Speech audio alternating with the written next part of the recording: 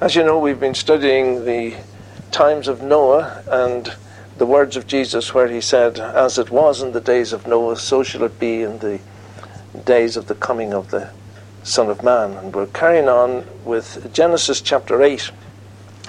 We read some verses from Genesis chapter 8. And God remembered Noah, and every living thing, and all the cattle that was with him in the ark. And God made a wind to pass over the earth, and the waters assuaged.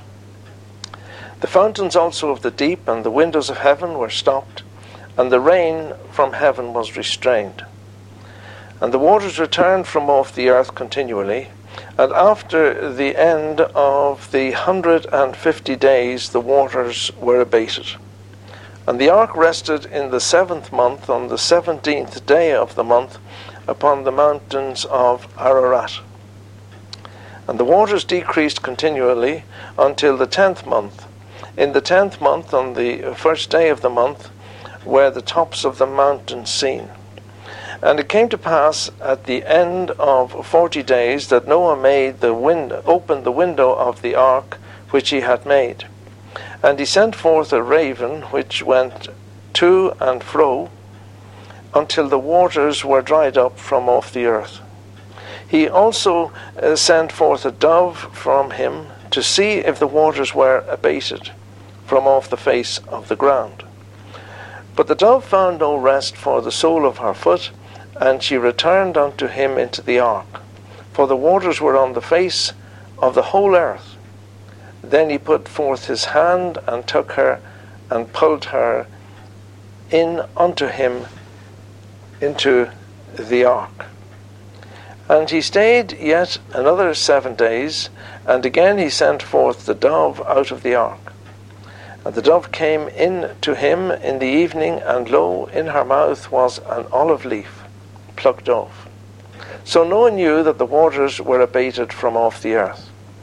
And he stayed yet another 7 days, and sent forth the dove, which returned not again unto him any more.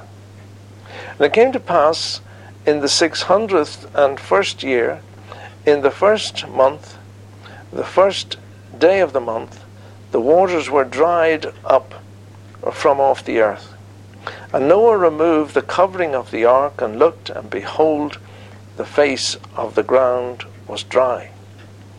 And in the 2nd month, on the 27th day of the month, was the earth dried.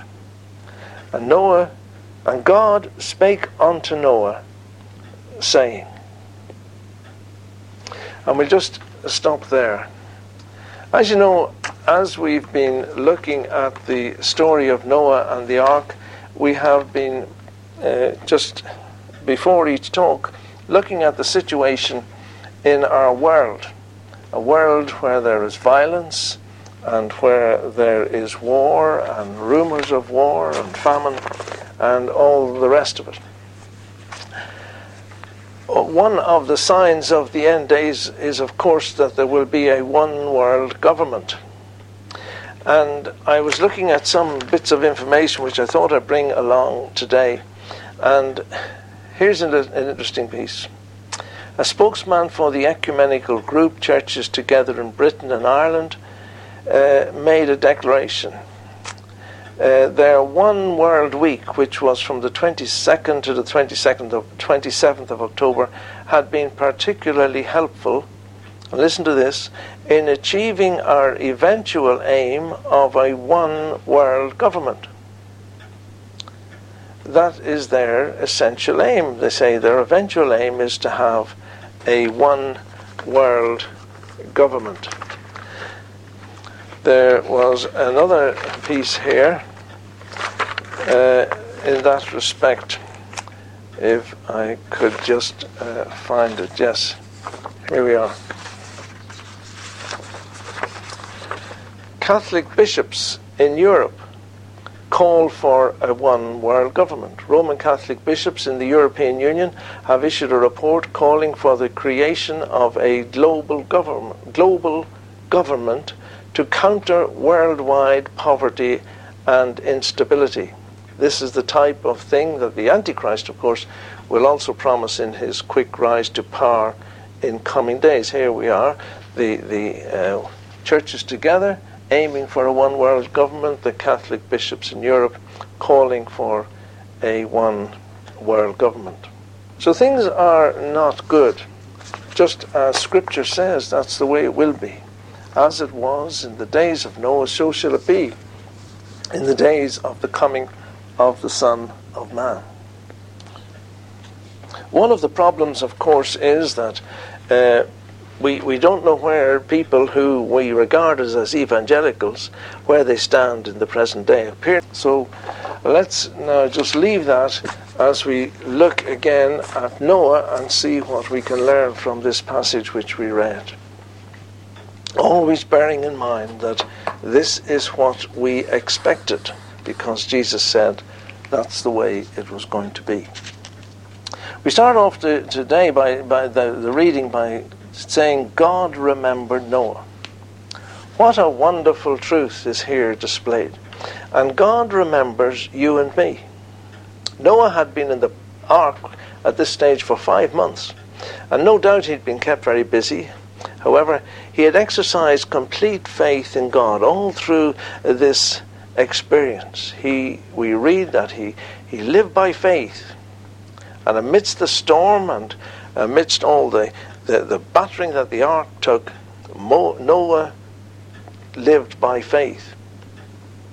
We never hear of or read of him doubting God in anything.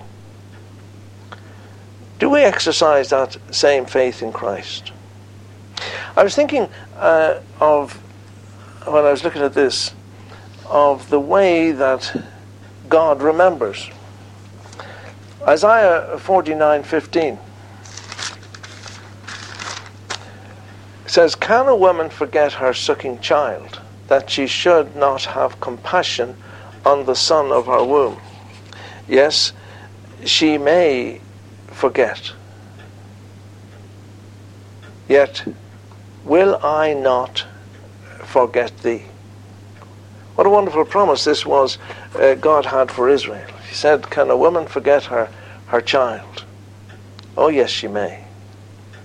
But I will not forget thee.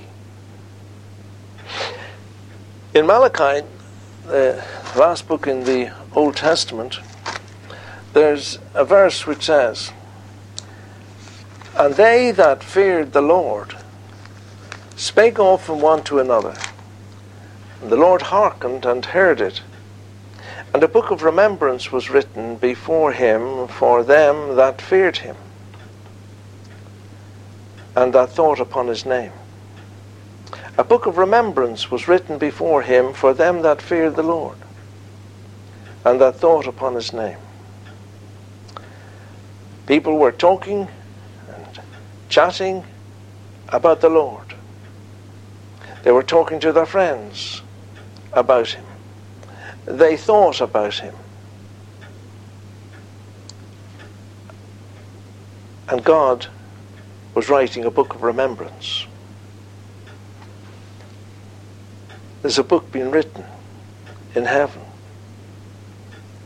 I wonder what's written about me today. Have I thought upon his name today? Have I got that awesome fear of the Lord? If you have, God is writing a book of remembrance.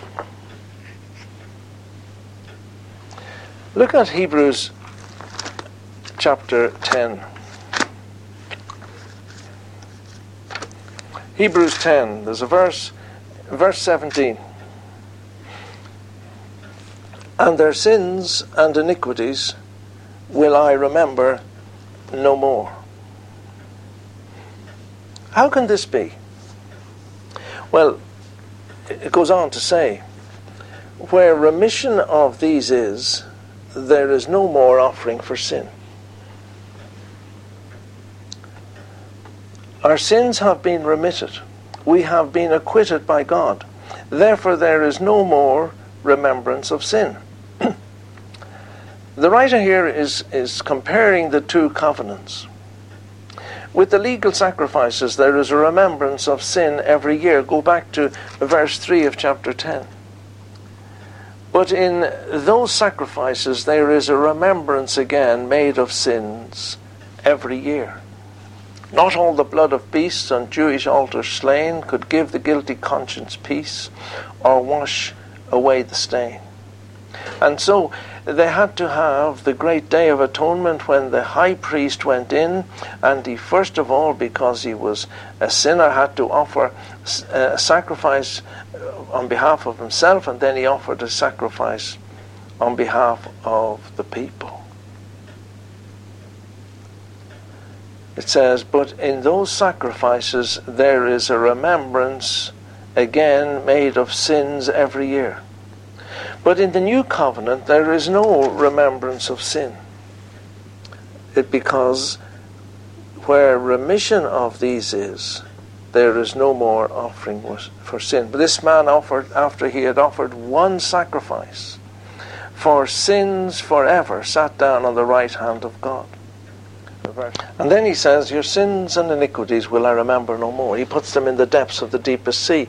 He puts them behind his back. As far as the east is from the west, so far hath he removed our transgressions from us.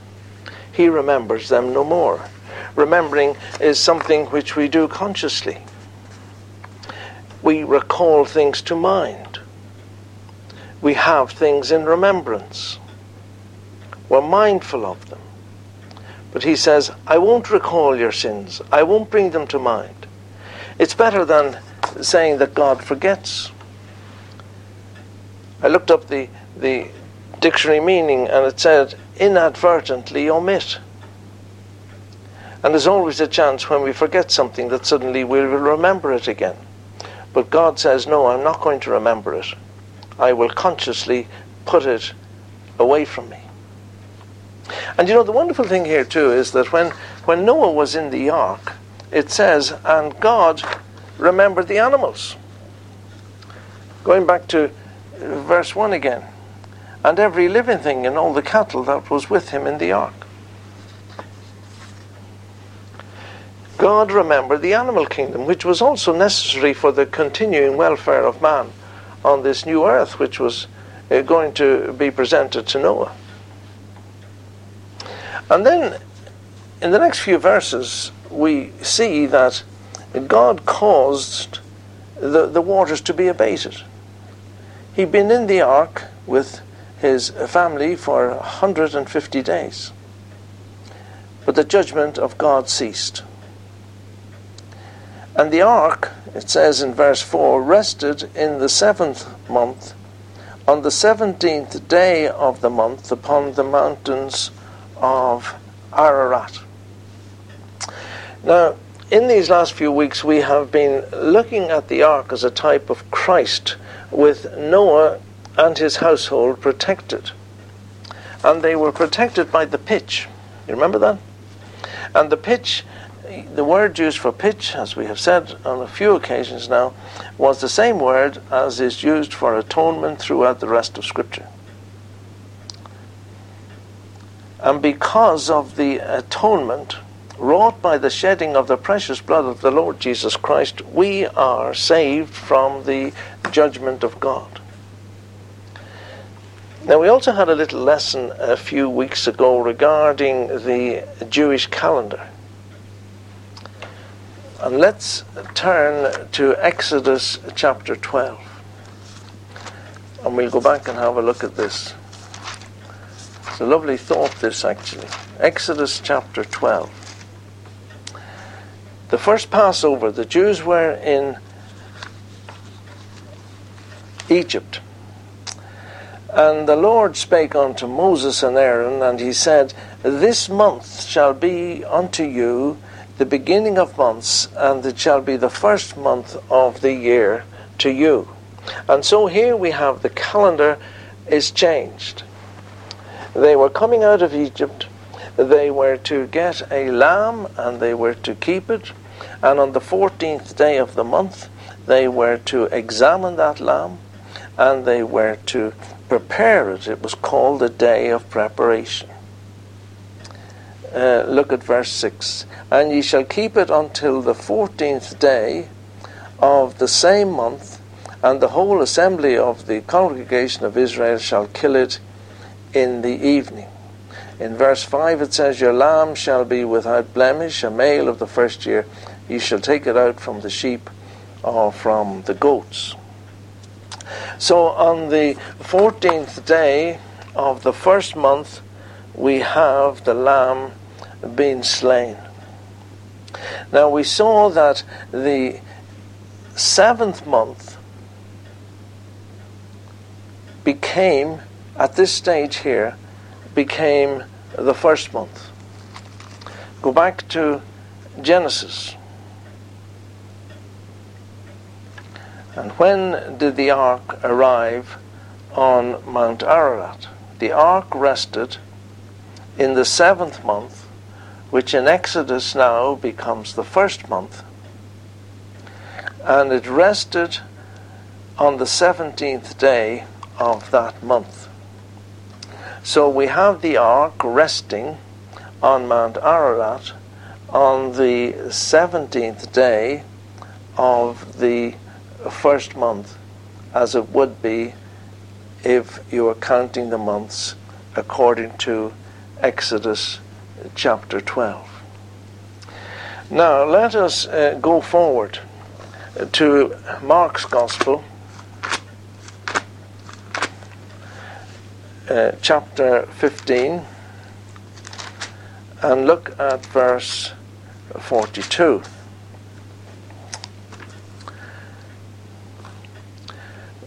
And this is after the death of Jesus on the cross. Now when the even was come on that same day, because it was the preparation, that is the day before the Sabbath.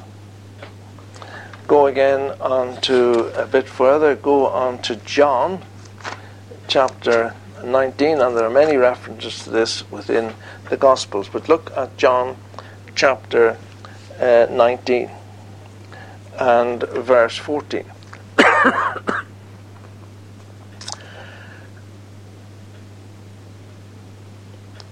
It was the preparation of the Sabbath, and about the 6th hour, and he said unto the Jews, Behold your king. But they cried, away with him, crucify him. Shall I crucify your king? And the chief priests answered, We have no king but Caesar. It was the preparation, the day of preparation of the Passover. Now go on to verse 31. The Jews therefore, this is, let's go back to verse 28. After this, Jesus, knowing that all things were now accomplished, that the scripture might be fulfilled, saith, I thirst. Now there was set a vessel full of vinegar, and they filled a sponge with vinegar, and put it upon hyssop, and put it to his mouth. Now when Jesus therefore had received the vinegar, he said, It is finished. And he bowed his head and gave up the ghost. The Jews therefore, because it was the preparation that the body should not remain upon the cross on the Sabbath day, for that Sabbath day was an high day, besought Pilate that their legs might be broken, and that they might be taken away. Then came the soldiers and broke the legs of the first and of the other, which was crucified with him. But when they came to Jesus and saw that he was dead already, they broke not his legs. And so what had happened to Jesus?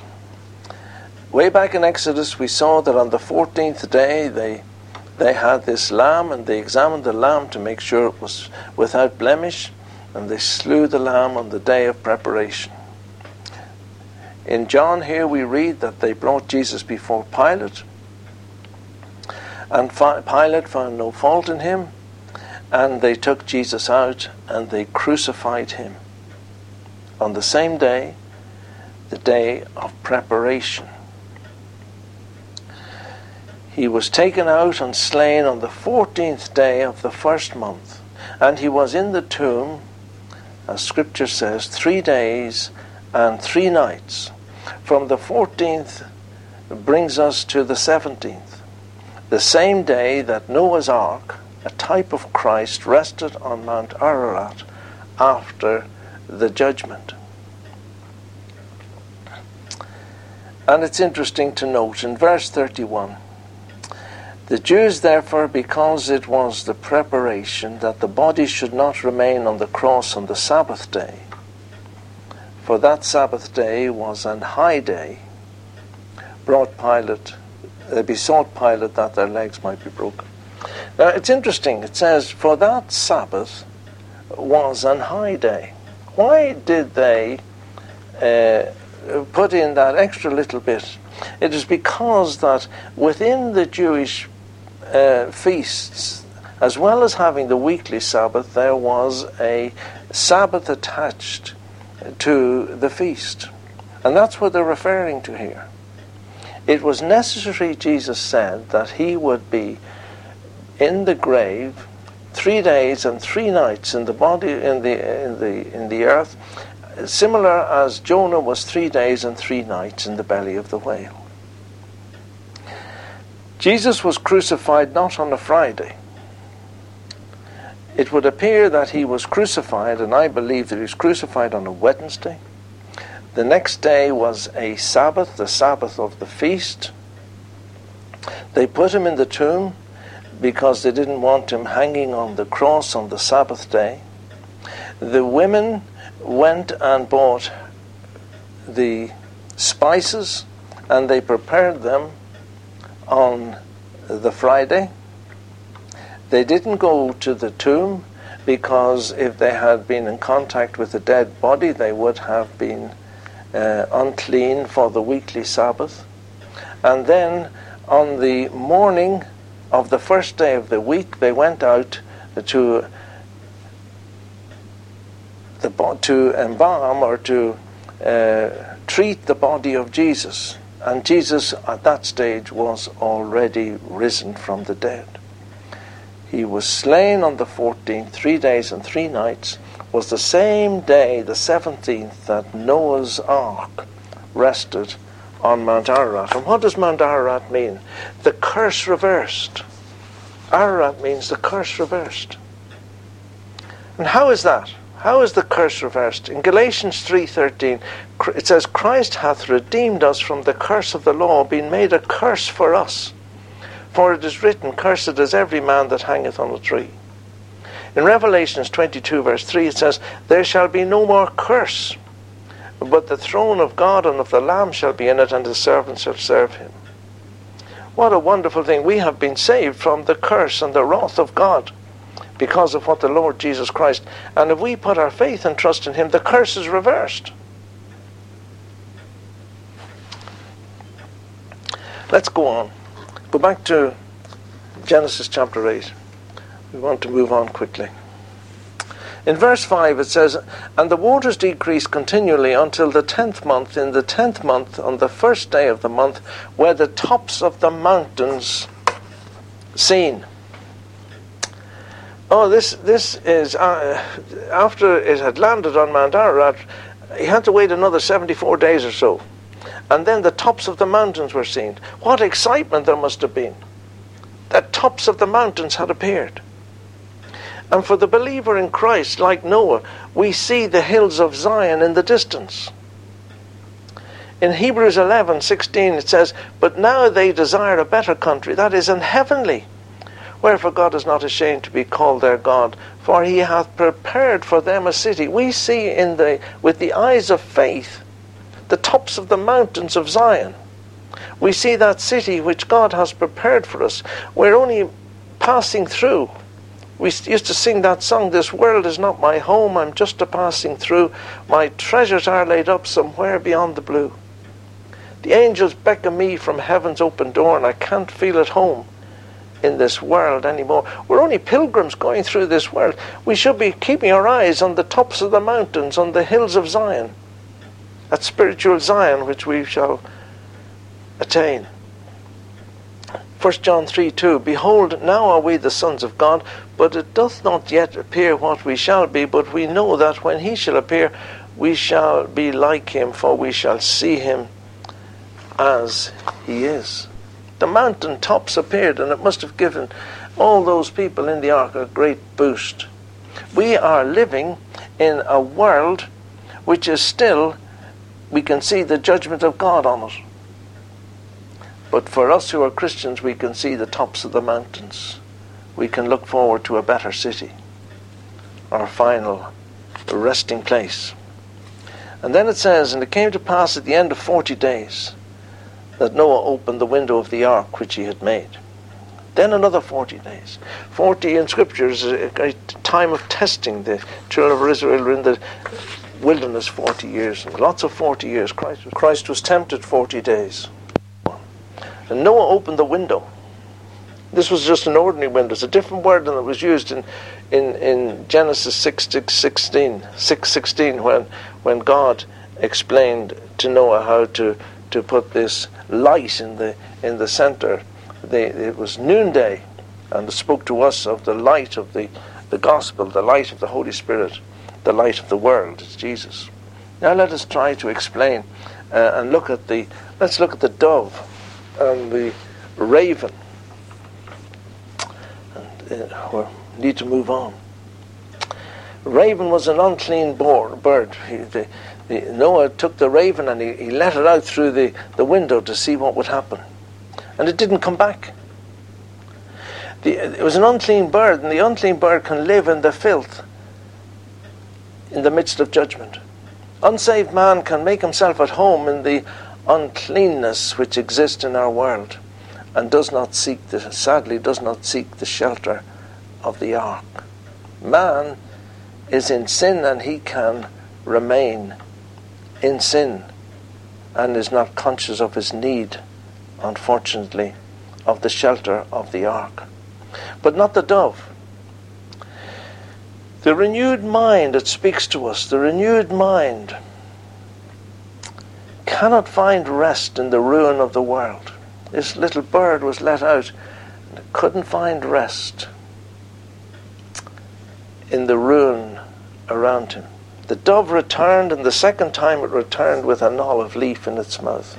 The wonderful truth that the judgment was passed on the promise or earnest of a future inheritance. What a message for dear old Noah and his household. Hope. There was new life. That little leaf was brought back in. And what a message for us.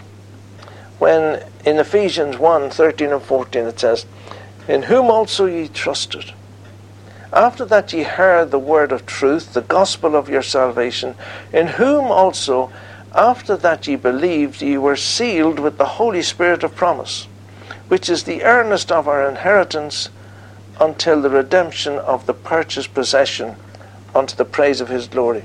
When we are saved, we are given the Holy Spirit, who is the guarantee.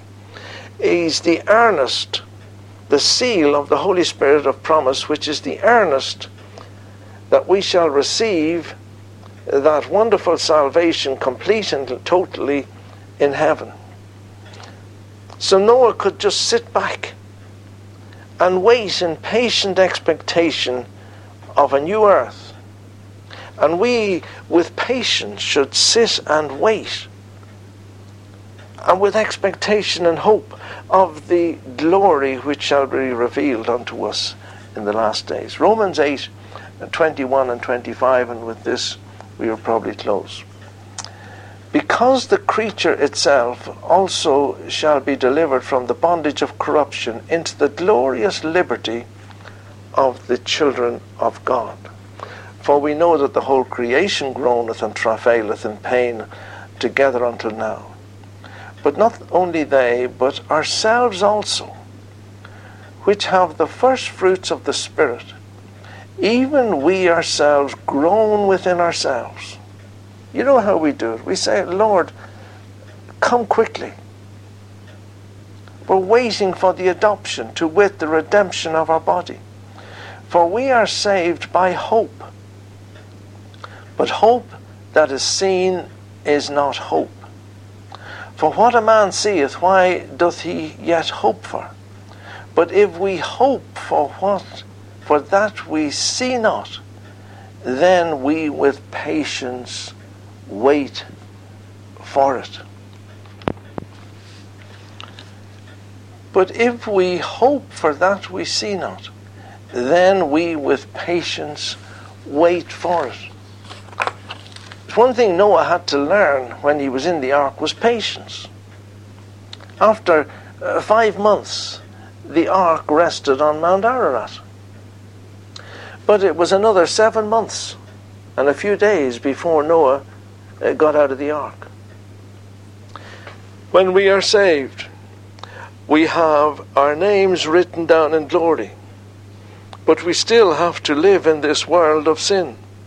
We still have to go through the daily routine.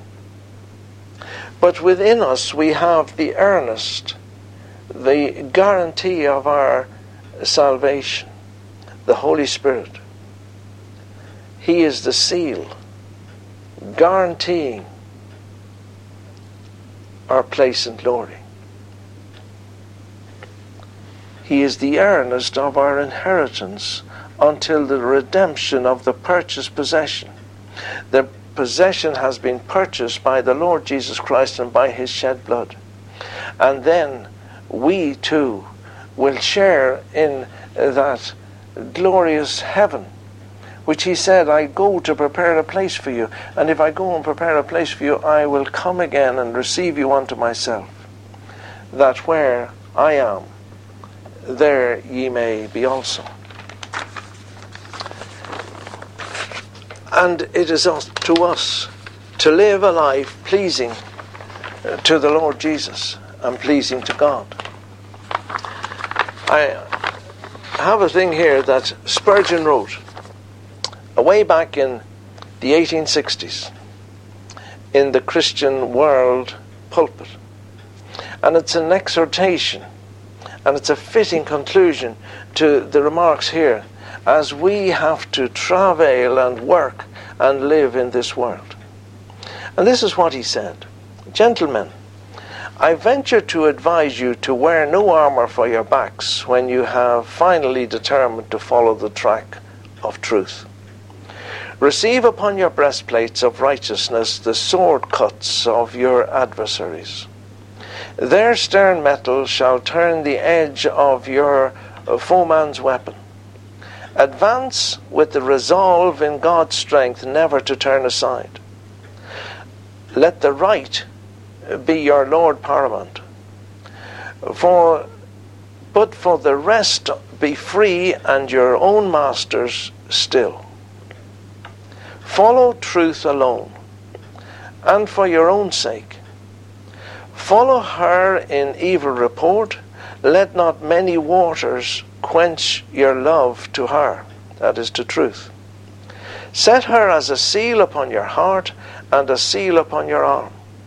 Lean on her arm, and she will be a sure support.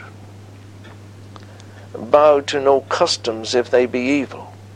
Yield to no established rules if they involve a lie. Think it better to lose the approbation of the good through following your conscience than to win universal applause by yielding even an inch when you know you are contending for the right. Do not evil, even though good should come of it. Do good, even if evil should follow. Consequences. This is the devil's argument. Leave thou consequences with God, whose business it is to overrule all things. Go thou and do the right. If friends fail thee, do the right. If foemen surround thee, do the right. Be genuine, real, sincere, true, upright, godlike. If you would be anything in this world and serve your generation, do what you know in your own soul to be the right thing for you before God. You will be eccentric if you do. For the world's maxim is, trim your sails and yield to circumstances. You are, I hope, made of sterner stuff and mean to make your times rather than be made by them. You intend not to yield, but like the anvil, you will endure all the blows until the hammer breaks themselves. If you be misrepresented, use no crooked means to clear yourself, but wait patiently, for there is time enough. Clouds do not last long. They will soon blow over and leave a genial rain behind them. If unhappily, for a time in the course of duty, you should be tried by the distrust of your friends, never mind. Gird up your loins and say in your heart, I will not be driven to virtue by the encouragement of friends, nor will I be repelled from it by the opposition of foes and the coldness of friends. I have learned in another school than that of man, and having learned of God to take his word for my guide, why should I fear what man can do unto me? This you shall find to be the safest and happiest path of conduct.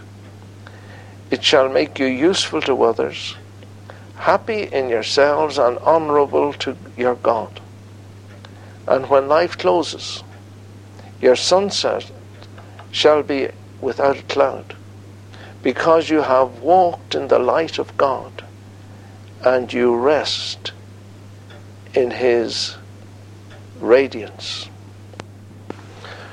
When you see people whom we respected as true evangelicals going astray, and we see organizations failing,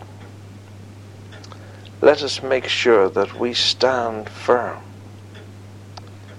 with the whole armour of God, and having done all, to stand.